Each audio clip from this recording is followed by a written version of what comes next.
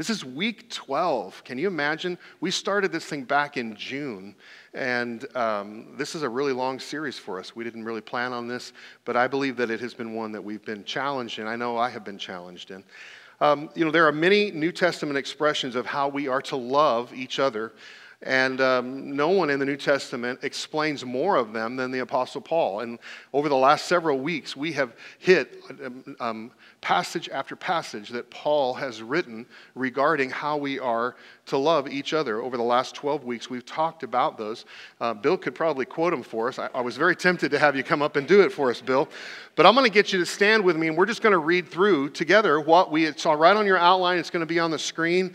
Just read through what we have studied over the last 12 weeks. So Paul tells us in Galatians 5, the first one there, let's read it together, serve each other with love. He also tells us to be patient with each other, making allowance for each other's faults because of your love. He tells us to share each other's burdens, and in this way, obey the law of Christ. He tells us that we are many parts of one body, and we all belong to each other. Paul says if you go on hurting each other and tearing each other apart, you will completely destroy each other. He tells us to encourage each other and build each other up. He says live in harmony with each other the way Jesus wants. Bear with each other and forgive each other. Accept each other just as Christ has accepted you, so that God will be given glory. And you must stop telling lies. Tell each other the truth, because we all belong to each other in the same body. Wow. And so we are wrapping off this series today, changing gears. We've talked through Paul's passages all of these weeks, but today we're shifting gears and we're going to talk about the Apostle John. Let's pray together. Father, thanks for the opportunity to have your word. The Bible is amazing. The New Testament scriptures are amazing in how practical they are. They speak into our lives. For the last 12 weeks, you've been speaking into our lives and challenging us how to love each other in these various ways. And today, as we wrap this off, this is not just a conclusion. This is not just a bookend. This is a message that we need to hear and we need to apply to our lives. So help us to open our hearts and our minds to all that you want to say to us. We pray this in your name. And everybody said, amen, amen. You can be seated. Now, John is a guy that followed Jesus personally. I mean, you probably know that John was one of the 12 disciples. As one of the closest 3 disciples. If you don't know, Jesus had actually 70 that he would have following him, and then he had 12 that were his disciples. But then he had 3, Peter, James, and John, that he had a tendency to have them come with him on various things and various experiences, really intimate experiences, and John was one of the closest 3. So if anyone knew what was important to Jesus, it was John. John would know.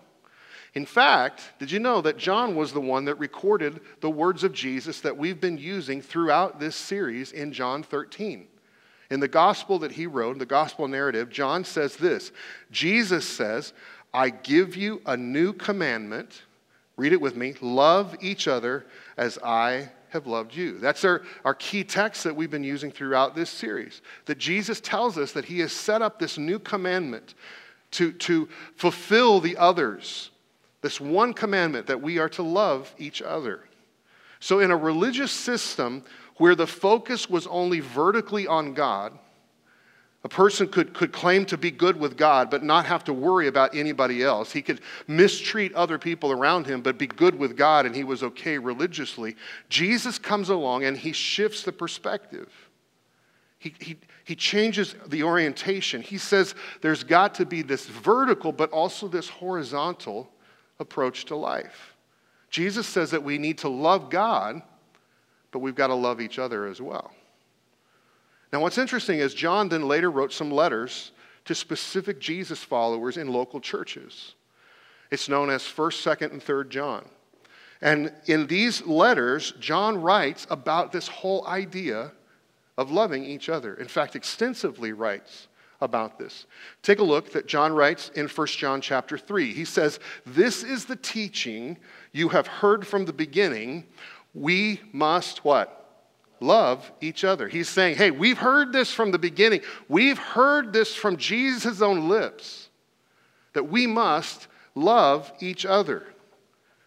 Sounds familiar? It's exactly what Jesus taught. It's like he's beating this drum of what Jesus taught. In fact, John talks about this 5 different times in 3 letters that he wrote to local churches. This idea of loving each other. He wanted to make sure that we get that loving each other is not optional. John wrote this in 1 John 3:16. This is how we know what real love is. It's interesting that John lived in the ancient culture of the Roman Empire. And in the Roman Empire, they used a common Koine Greek language. If you know anything about Pax Romana, that's the lifestyle, the culture that was existent in that part of time. And so for communication, they shared this common language. And the Greeks identified 8 different kinds of love. You may know some of these, but others you may not. So I thought I'd throw a list up for you just so you can see. The first one you may know is eros, or erotic love. We know what that means. It's named from the Greek god of love and fertility, eros. It's a passionate form of love that arouses romantic or sexual feelings. But there's also philia, or platonic love, we may call it. It's an affectionate love between 2 friends, true friends that have endured hard times together. There's also storge, or family love, between parents and children or between siblings that love each other. There's ludus, or playful love, which is a puppy dog love. It's a crush kind of love. It's the butterflies in the stomach. You get tongue-tied because you don't know what to say. It's the, I wonder if he loves me or not kind of love. Then there's mania, or obsessive love. It's a type of madness or obsession. It can lead to intense jealousy or codependency. You may have been involved in a relationship like that. Hopefully not right now, but maybe you have before. There's a love called pragma, or enduring love, which is a love that has matured over time or developed over time. It's couples or friends that have endured for decades together.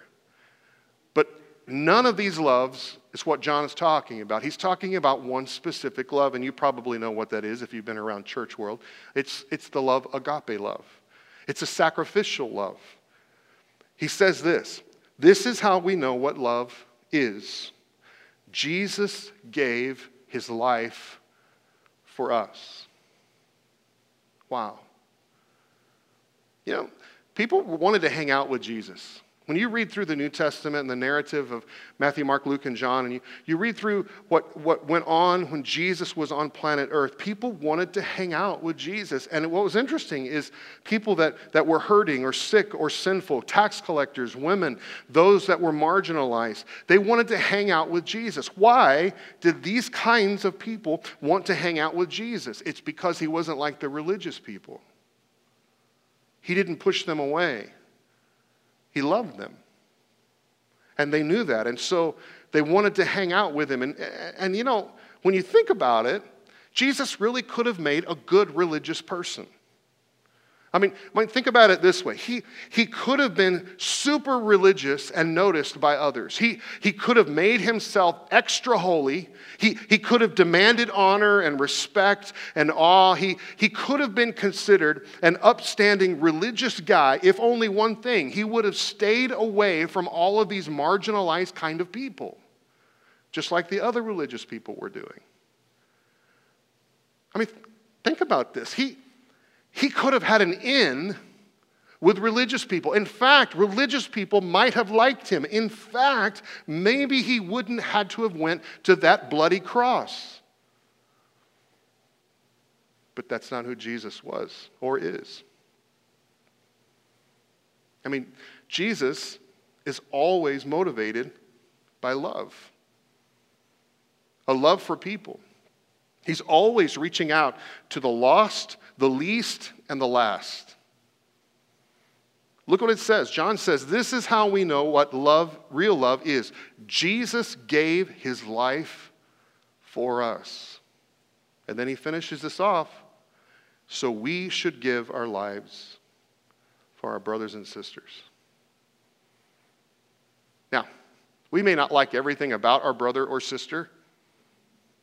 We may not feel like loving our brother or sister at times. They may not deserve our love at times. But this kind of love is a matter of will, not emotion.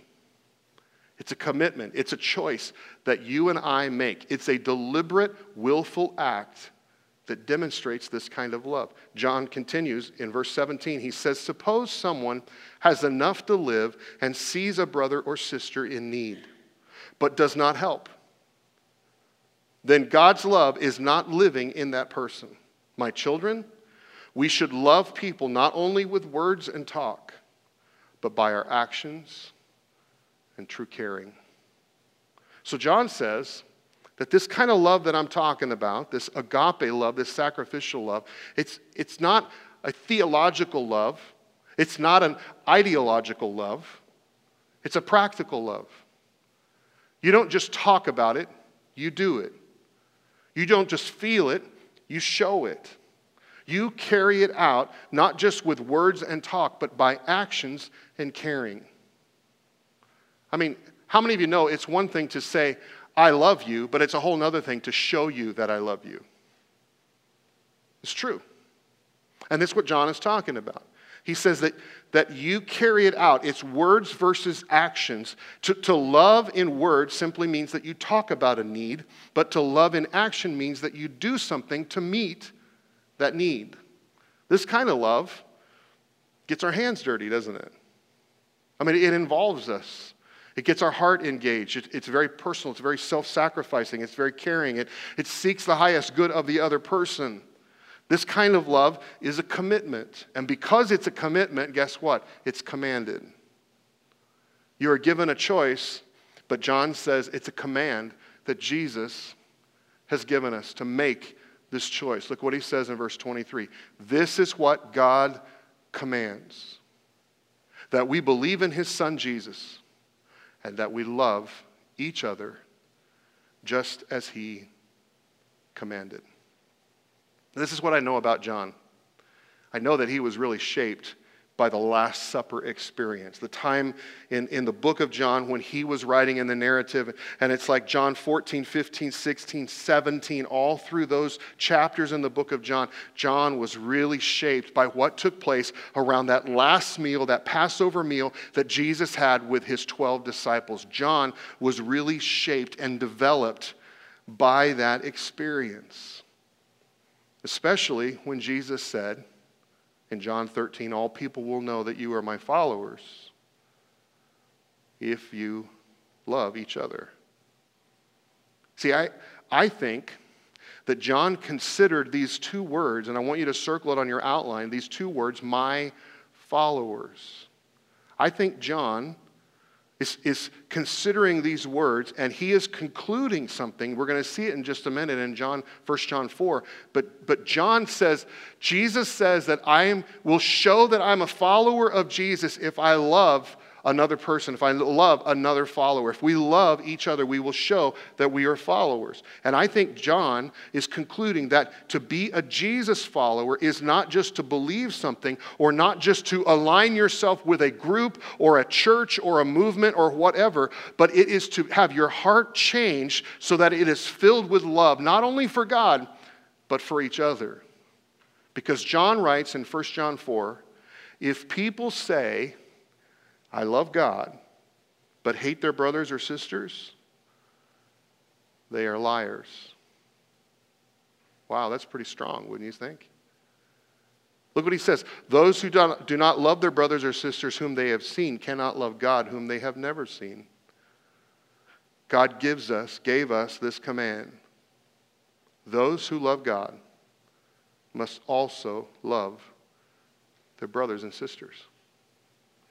See, I think, and we're going to fill in the blank in just a minute, but I've been taking this one phrase, and it has been our key point, our key phrase every week for the last 12 weeks. You probably know the fill in the blank already. I don't even have to give it to you. But I wanted to keep emphasizing it week after week after week for one reason. Because if we can get this, then all of a sudden, church becomes real. It becomes what it's supposed to become. You can fill in the blank if you want. We show we follow Jesus by how we love each other.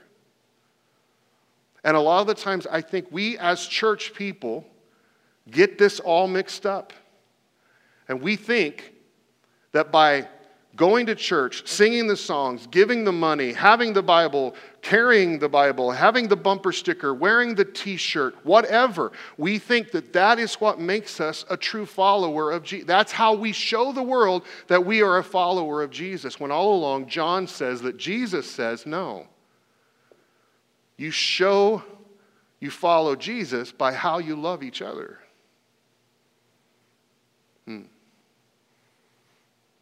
Unfortunately, in the church, we are not known for loving each other. Right? I mean, if we were to talk to people on the street, the number one complaint that they have about church is that it's hypocritical and judgmental. Not even necessarily regarding outsiders as much as dealing with insiders.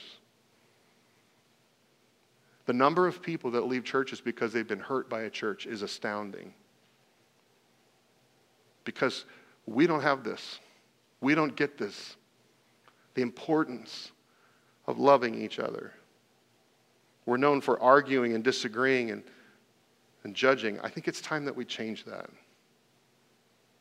I think it's time for us as followers of Jesus. I think it's time for us as Pathway Church to change how the world sees us. I think more important, too many people in churches are hurting and in need. And I think it's time that we love each other. That we really do. By doing something to show that we love each other.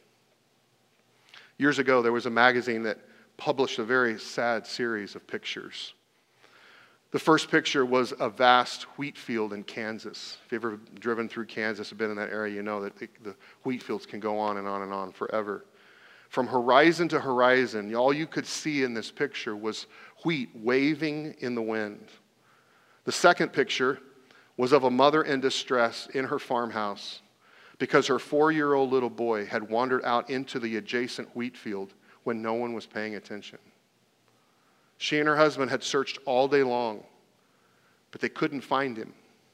They called friends and neighbors to come over and help, and they frantically searched over acres and acres of wheat, but the boy was too short to be seen over the tall wheat. He was lost. Third picture shows dozens of friends and neighbors who had formed a human chain the following morning, walking hand in hand, searching slowly through the tall wheat field for this little boy. But the heartbreaking final picture is a crying father standing over the body of his little son who had died of exposure in the wheat field. And underneath were the only words of the article that said this: "Oh God, if we had only joined hands a little sooner." I think it's time that we do life together instead of apart. Did you hear me?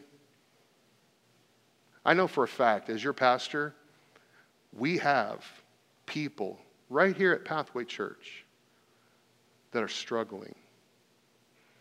That life is not easy right now.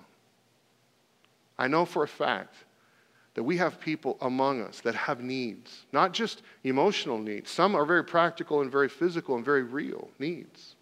And we have an opportunity to love each other. I don't know about you, but I have discovered something. Life is too hard to do alone. It really is. I think it's time that we join hands and we do life together. That we love each other, that we're there for each other. Would you bow your heads with me?